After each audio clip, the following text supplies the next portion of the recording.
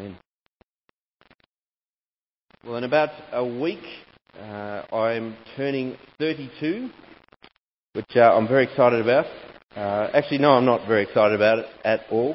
As the 30s roll on, I'm starting to get to that point where no longer am I excited as each year goes past and I get a little bit older. I'm maybe potentially going to be a little wiser in a week on Monday, but that's about it. And 32 is very similar to the years that have gone before it. I have somehow managed to avoid a full-on birthday party since I was 10, which I'm very proud of. Having said that, though, I have managed never to work on my birthday in 32 years. That will all come crashing down next Monday, which is very sad. But apart from that, I have no idea what Liz has planned for my 32nd birthday. I'm tipping not a great deal because I make such a fuss about not wanting a fuss that she grants me my request each year. Now, as I was thinking about this sermon of Ezekiel chapter 1 this week, I was thinking back to my 30th birthday because we have here a man on his 30th birthday as this great book opens for us. And I remember my 30th birthday. Well, I've never had a party since I was 10. On my 30th birthday, I was sitting on the north coast, just above Sydney, a beach called Avoca Beach, on a house with this massive deck, with great friends having a barbecue as we celebrated together. Now, it was a great day, and I was somewhat surprised to see my friends there. Liz had organised this on my behalf, but it is nothing compared to the surprise that greets Ezekiel on his 30th birthday. I'm not sure if you've ever had a surprise birthday party, but I'm tipping you haven't had one like this. And that's what we're going to see tonight as we open this book. So if you don't have it open, it's worth getting it open now. Ezekiel chapter 1. We begin a new series on one of the larger books in the Bible. Some 48 chapters Ezekiel has. And Ezekiel brings us to a point in the life of God's people, Israel, which is a point of real crisis. As this book opens, we are being told of the closing days of the little nation of Judah. Earlier on in the late 8th century, the once great Israel had been all but destroyed by the might of the Assyrians. All that remained of what was once the great nation of Israel, God's people in God's land, was this little nation to the south, the nation of Judah. But even they eventually were taken over. In 597 BC, we are told that the king of Babylon, Nebuchadnezzar, swept across the region from the east. He laid siege to Judah's capital city, Jerusalem. And within days, Judah's king Jehoiachin had no choice but to surrender. The city was plundered, God's great city. And the elite of Judah, the elite of Jerusalem, were ripped out and taken off to exile in Babylon. Well, that's where our book opens, in the closing days of this once great nation. Some 5 years into this first exile into Babylon. The king had been taken along with the rich, the powerful, and a man 25 years old named Ezekiel. Now, 5 years into exile by the banks of the Kibar River, he is celebrating his 30th birthday. And from these first 3 verses, it seems that Ezekiel had been training to be a priest. And it was typical that priests came into the full use of their duties as priests when they were 30. As soon as they turned 30, they became fully fledged priests. Well, that's what Ezekiel was going to do if he was still in Judah. But now as he sits by the banks of the Kibar River in Babylon, we have this remarkable surprise birthday party. He is given an amazing ministry by God that we will see in the coming weeks. He is asked to speak to a people in a situation in which he himself finds himself in. He is among the exiles, but not as some sort of distant observer, way off, unaffected by what they're dealing with. He is with them. Their reality is his reality. And it's a desperate one. They're in exile, homeless. Now, most of us will know nothing of what that feels like to be homeless. We might have seen it in close quarters in the last year in Sheffield as the floods came and we saw some homeless for days, some even for weeks, some only now moving towards returning to their homes. But the situation Ezekiel and his fellow exiles are in is far more desperate than that. It's not simply a case of they're finding themselves in uncomfortable locations, having to endure it for a while, knowing that soon they'll be heading back home. No, their whole world has caved in. To be in exile, you see, is not simply to be homeless.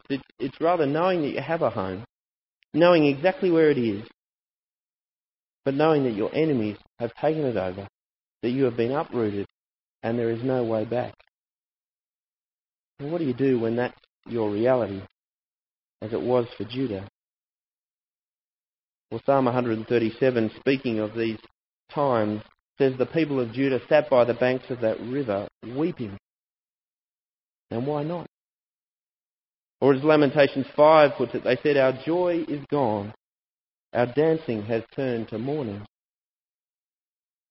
And what makes the tears they cried by the banks of that river so desperate is that Judah isn't just mourning some sort of cruel twist of fate, some unfortunate chain of events that has landed them in Babylon. No, Judah's disastrous exile is a direct consequence of their own sin, their abject unfaithfulness to the God who had so richly blessed them with the land they had, and so richly blessed them with his mighty presence in that land. The reality for Judah is that their God has become their enemy, and now they're feeling the full weight of his wrath. If you like, it's the polar opposite of Romans 8:31, where Paul rejoices, if God is for us, who can be against us? Well, Judah's reality is very different. If God is against us, who can be for us? Now, as we begin to explore what Ezekiel is called to say to such a people, it's vitally important right at the start of this series that we make a connection if we are to grasp the huge import this prophecy has for us sitting here tonight. You see, if we're clear about the story that the whole Bible tells, then we'll recognise in the story of the exile of Israel the story of all humanity, the story of the fall from Eden of the human race. Israel's experience is the whole of humanity's experience. All throughout the Bible, the connection between what Israel is going through at a time like this in exile and what we as a world are going through circa 2008 is made again and again. For example, in the first few chapters of Romans 1 to 3, Paul argues that the wrath of God, the same wrath that is being now poured out on the Israelites in exile, has been poured out on all of humanity. And in these first 3 chapters, he lists example after example of the sin of humanity, citing examples from Israel's own sin, Israel's own unfaithfulness. Finally, in chapter 3, verse 19, he makes a direct connection between Israel and the whole of the human race. This is what he says. Romans 3:19, he says, now we know that the law, in other words, the Old Testament, says what it says to those under the law, Israel. But we know this, says Paul, so that every mouth may be silent, because the whole world is accountable to God. You see, from the perspective of the New Testament, the situation in which Ezekiel's word was to be spoken in these following chapters was the very same situation Jesus proclaimed the gospel in. The very same situation in which we proclaim the gospel today. If God is against us, who can be for us? Is the question for our world too. And if we don't join the dots right at the start of this series between the reality for Israel in 597 BC and the reality for our world in 2008, then what we're going to do is we're going to fall into the same delusion that the modern world operates under. A delusion where we as a world have lost all sense of the fact that we are, in fact, in exile. Far from the place where we should be as a world. And having lost all sense of the fact that we are exiles, we're convinced as a human race that we're on the up and up. That we're full of hope, full of the capacity to overcome any hurdles that might be in our path in the future. But we all know, both personally and in the world at large, it is all too easy, even for those of us who seem to have everything sorted out, to have the veneer of life stripped away just by a moment. Whether it be the loss of a job and the lifestyle that went with it, or the loss of health, the loss of a loved one. And sometimes it's not just a moment, is it? It's a slow creep of life that tells us that we are far from home, far from the place where we should be in life. Whether it be quickly or slowly, the scaffolding of our lives can fall down and we're left in the rubble. That's the truth of our world. Our world is in exile. And yet, unlike the Israelites by the banks of that river, our world continues to party. As if it weren't so, continues to sing songs of triumph, of hope, of overcoming. But the truth is, songs like that are in total dissonance to the reality of things. They're totally out of place in this world. I was thinking about that this week, and I was reminded of an article a few years ago from one of those weekend magazines you get in papers. We get them in Australia too, infested in the middle of these huge weekend papers. Well, here was this article about an Anzac Day celebration a few years ago. Every year in April, Australia and New Zealand celebrate Anzac Day, and many Australians in recent times have taken to going to Gallipoli, the scene of probably the worst military disaster Australia was part of. It's meant to be a serious service. It has been for years and years and years, but in recent time it's become the hotspot for backpackers and tourists each year. And this is what it said of a service a couple of years ago. In the concluding moments of last year's Anzac Day dawn service in Gallipoli, the Lieutenant Colonel of the New Zealand Defence Force thanked the participants for attending the celebration. He quickly checked himself, renaming the occasion a commemorance. But in fact, the Army Chief had aptly described the dominant tone of proceedings. The solemn 45-minute dawn service was but an interlude in an all-night event, during which most of the young attendees had enjoyed rock music blasted from 2-metre-high speakers, drunk abundant contraband alcohol, and in general, celebrated. It goes on. Alcohol had been prohibited at all times along the Gallipoli Peninsula, not just on Anzac Day, but every day. Australia and New Zealand and Turkey all recognised the area as a cemetery and banned alcohol out of respect for the more than 100,000 soldiers who had died there in World War I. But the empty beer cans and wine bottles strewn around Anzac Cove and along the road leading to Lone Pine Cemetery suggested the ban was not strongly policed. A band of binge drinkers, some appearing to be unconscious throughout the dawn service, were last year approached by officials 6 hours before sunrise. They jokingly prodded at the drunken visitors, "Everybody please stand up and make room for those waiting to arrive or we'll come and deal with you." Directly before the service began, a band played a song popular with the younger crowd, who accepted the invitation to sing along. Before launching into a cover of U2's Beautiful Day, the lead singer remarked that the song wasn't perhaps appropriate, but what the heck. With a cold one in hand and standing astride the graves of the fallen, the 26-year-old Stuart King of Melbourne explained that he and his friends had been in a drinking competition in which each tried to outdrink the other. On adjacent graves, the young Australians drank, stubbed out cigarettes or used headstones as pillows while napping in their sleeping bags. Most of the older attendees ignored their behaviour of the 100 or 200 revellers, but some left in disgust after the crowd broke into their third Mexican wave. Anzac Day is a party, they said. Now, I remember reading that and thinking, could you get any less appropriate for the moment? But that is exactly how our world behaves. The Bible wants to call our world back to see the reality of things, to take our key from those sitting at the banks of the key bar. The most appropriate song for the situation we're in as our world is one of lament. And only when you have that clear a view of the reality we as a world are in are we ready to listen to the words of the prophet Ezekiel, ready to listen to the words that God gave him to speak. What is God going to say to those in such a hopeless situation? Well, do you know what he does? He gives Israel and he gives the world what they most desperately need. What our world needs more than anything else is a vision of the future, a way forward, a vision of how things really are and how they will be. And the vision that Ezekiel gets on his 30th birthday, this surprise that he gets, is a vision unlike any you will have ever seen. And it's one that encompasses the whole world. God's word to his exiles is to throw open the doors of heaven and show them reality in its full colour. Let's have a look at this vision together. And as we look at it, I want you to have an image in your head. And this image again comes from Sydney. One of the great moments in any Sydney summer is the big Sydney summer storm. One of those days where you wake up early in the morning and it's already really hot.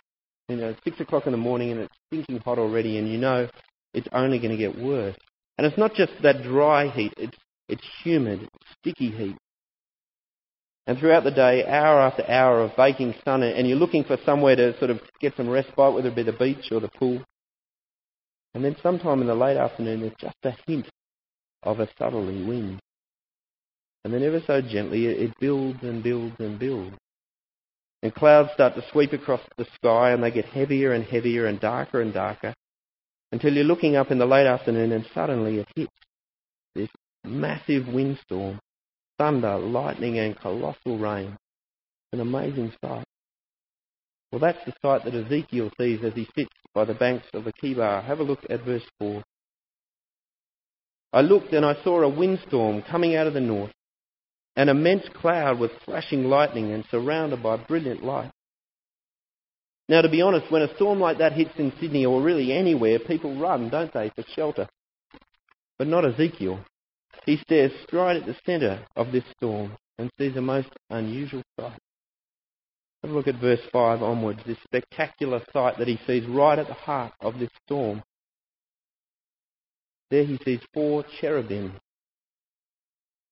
The problem with cherubim is that if we know what that word means, we usually got an image of that cute, boyish figures we see in Western art or sort of planted on buildings all over the place. But that's not the figure here. These creatures are awesome. And while some of the details are obscured, Ezekiel sees the 4 of them as if they're standing in some sort of shape of it, like a hollow square, with their human faces pointing outwards, north, south, east and west.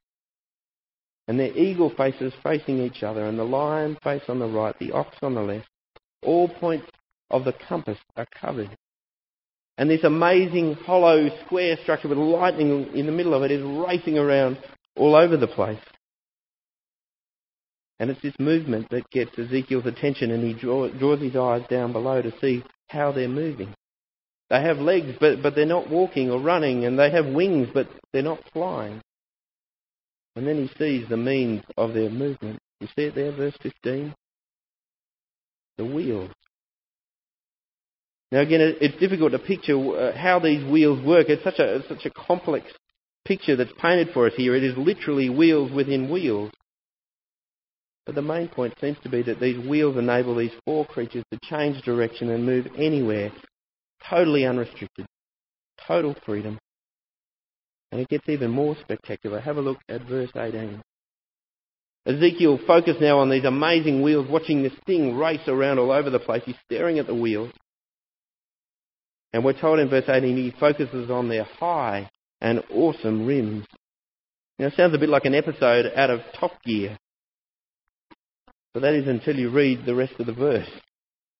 The rims were full of eyes. Eyes looking everywhere in all directions at the same time.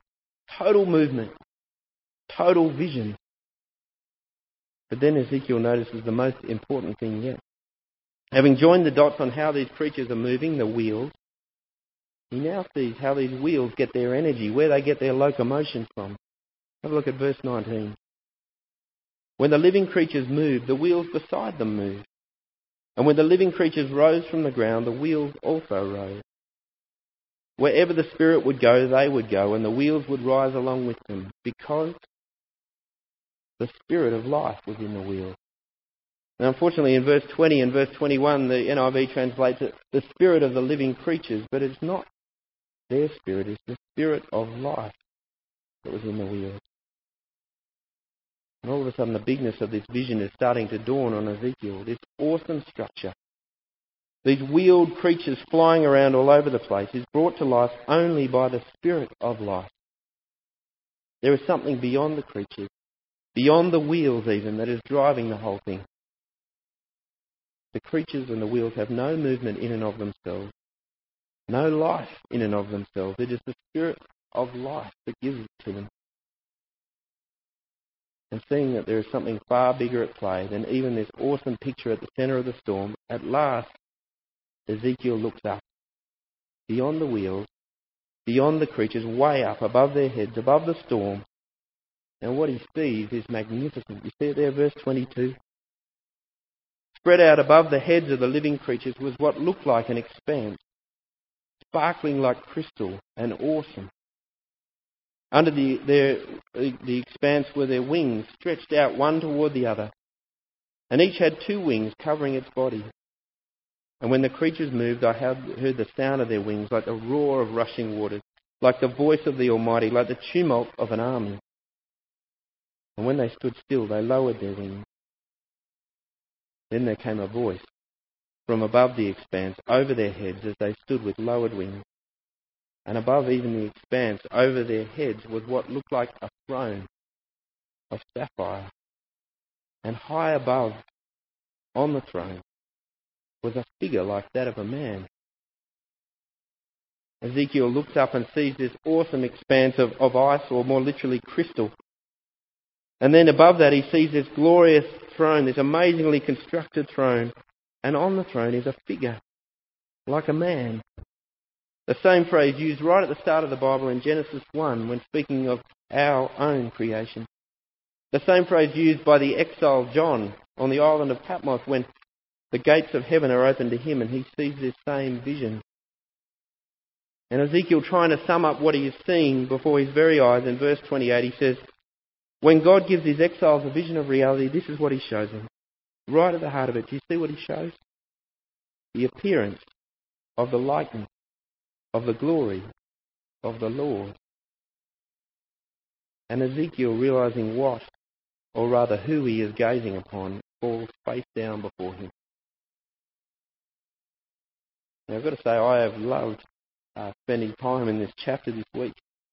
It's an amazing vision. Now let me encourage you in the coming weeks to take the time to read through Ezekiel for yourselves, to catch a glimpse of what this vision is opening up for us in the following chapters. But just for a few minutes, what I want to do now is I want us to try and see this vision clearly, because God is saying something very important to us tonight. And the obvious question is, why such a vision? As awesome as it is, as spectacular and complex as it is, why does God show us this? What import could it possibly have for the exiles at the banks of the river, or for us here tonight? Well, let me say it's more important than you could possibly imagine. It is, in fact, the key to seeing everything in life clearly.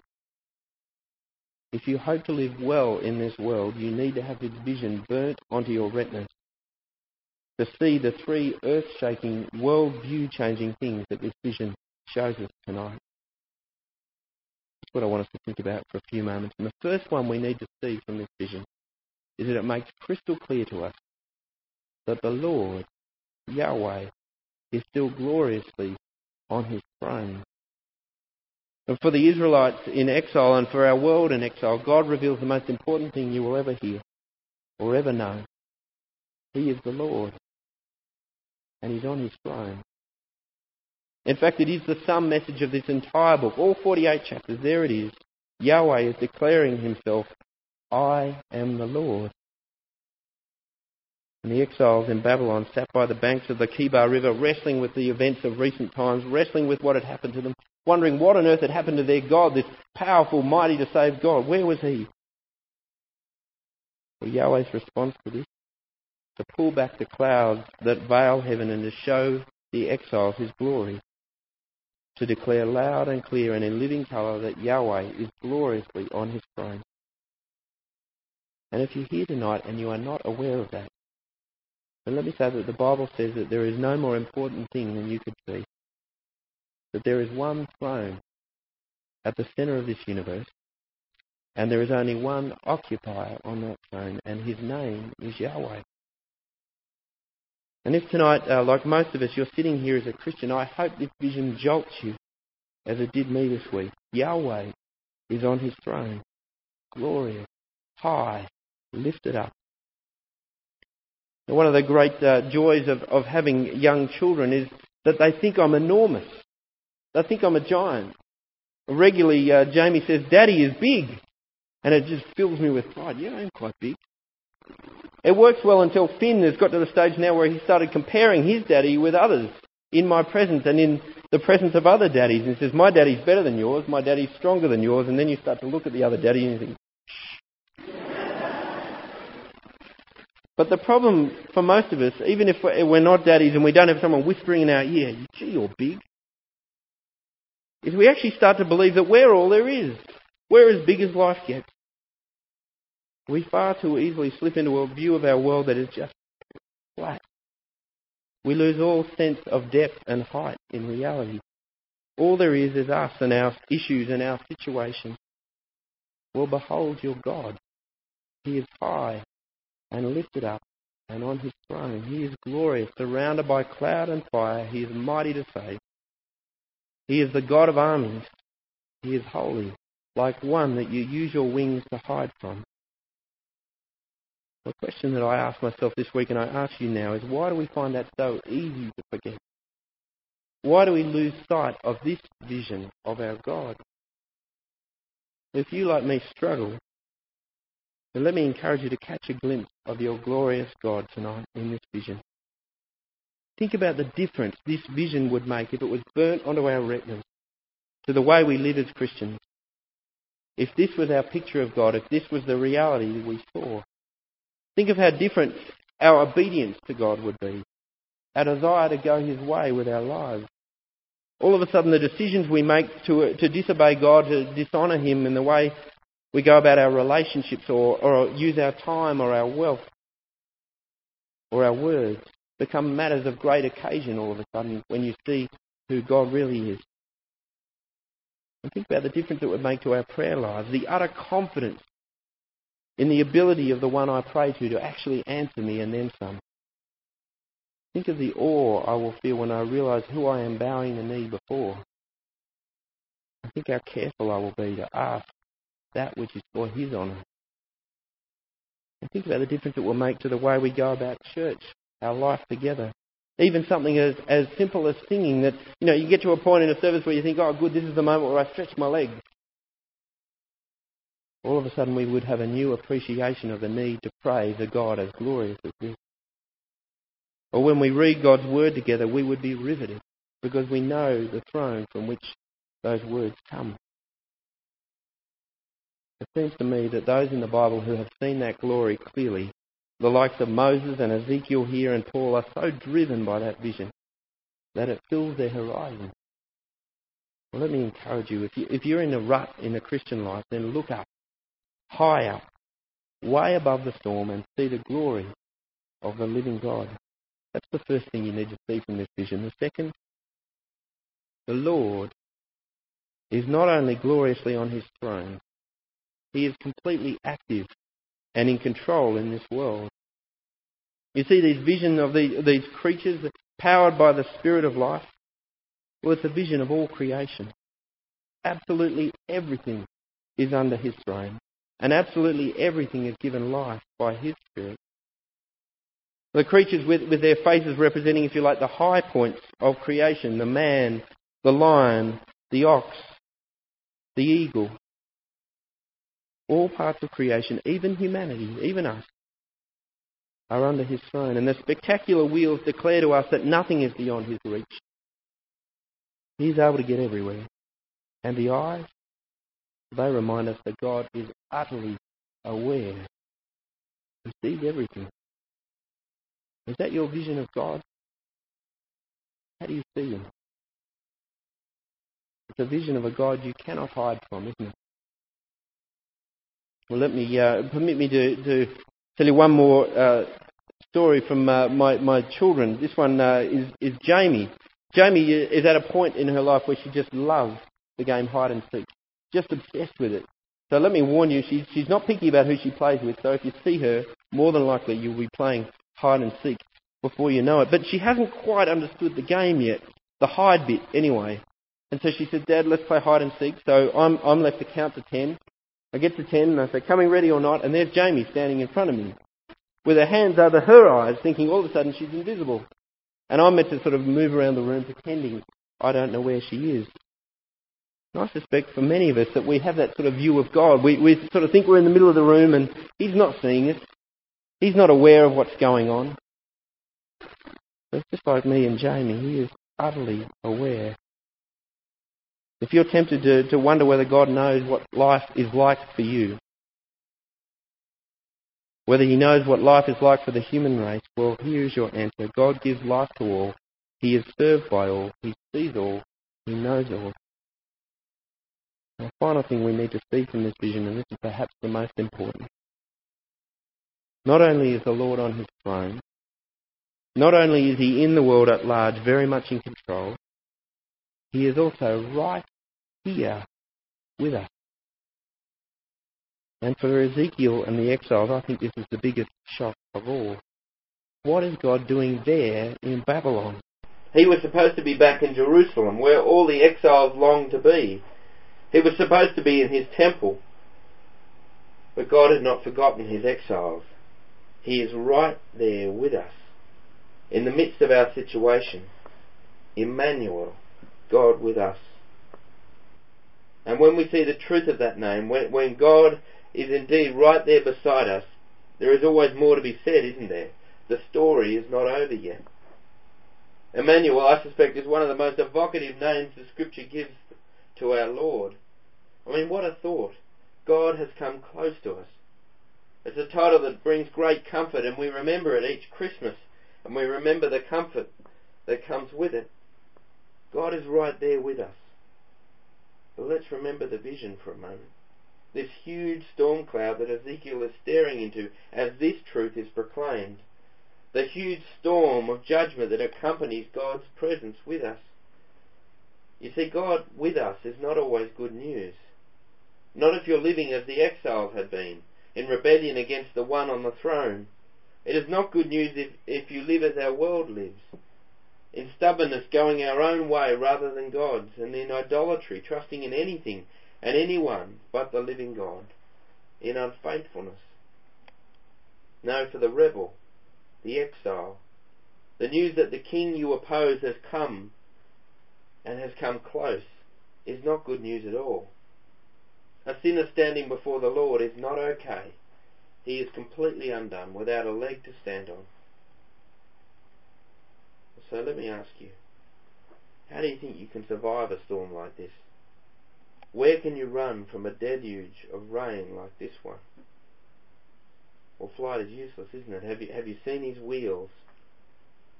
Pretense and denial and delusion are useless as well. Have you seen his eyes? He knows everything. It's no wonder that Ezekiel falls flat to the ground. The judgment of God in full flight is an awesome and terrible sight. And because it is so terrible, the temptation for the Christian community over the years has been to downplay or to remove sin and judgment from our preaching and from our conversations with each other and even from our conversations with the unbelieving world around us. We do this for fear of offending people or fear of turning people away. We would much rather set up a warm and accepting vision of our God in which everything is fine and we're okay. Well, let me ask you, if you saw what Ezekiel saw, and you are seeing it tonight, do you think he felt okay? Do you think he thought the sin of the exiles was no big deal? And what struck me very strongly this week as I surveyed this spectacular picture of the glorious Lord and his judgment on his exiles was this.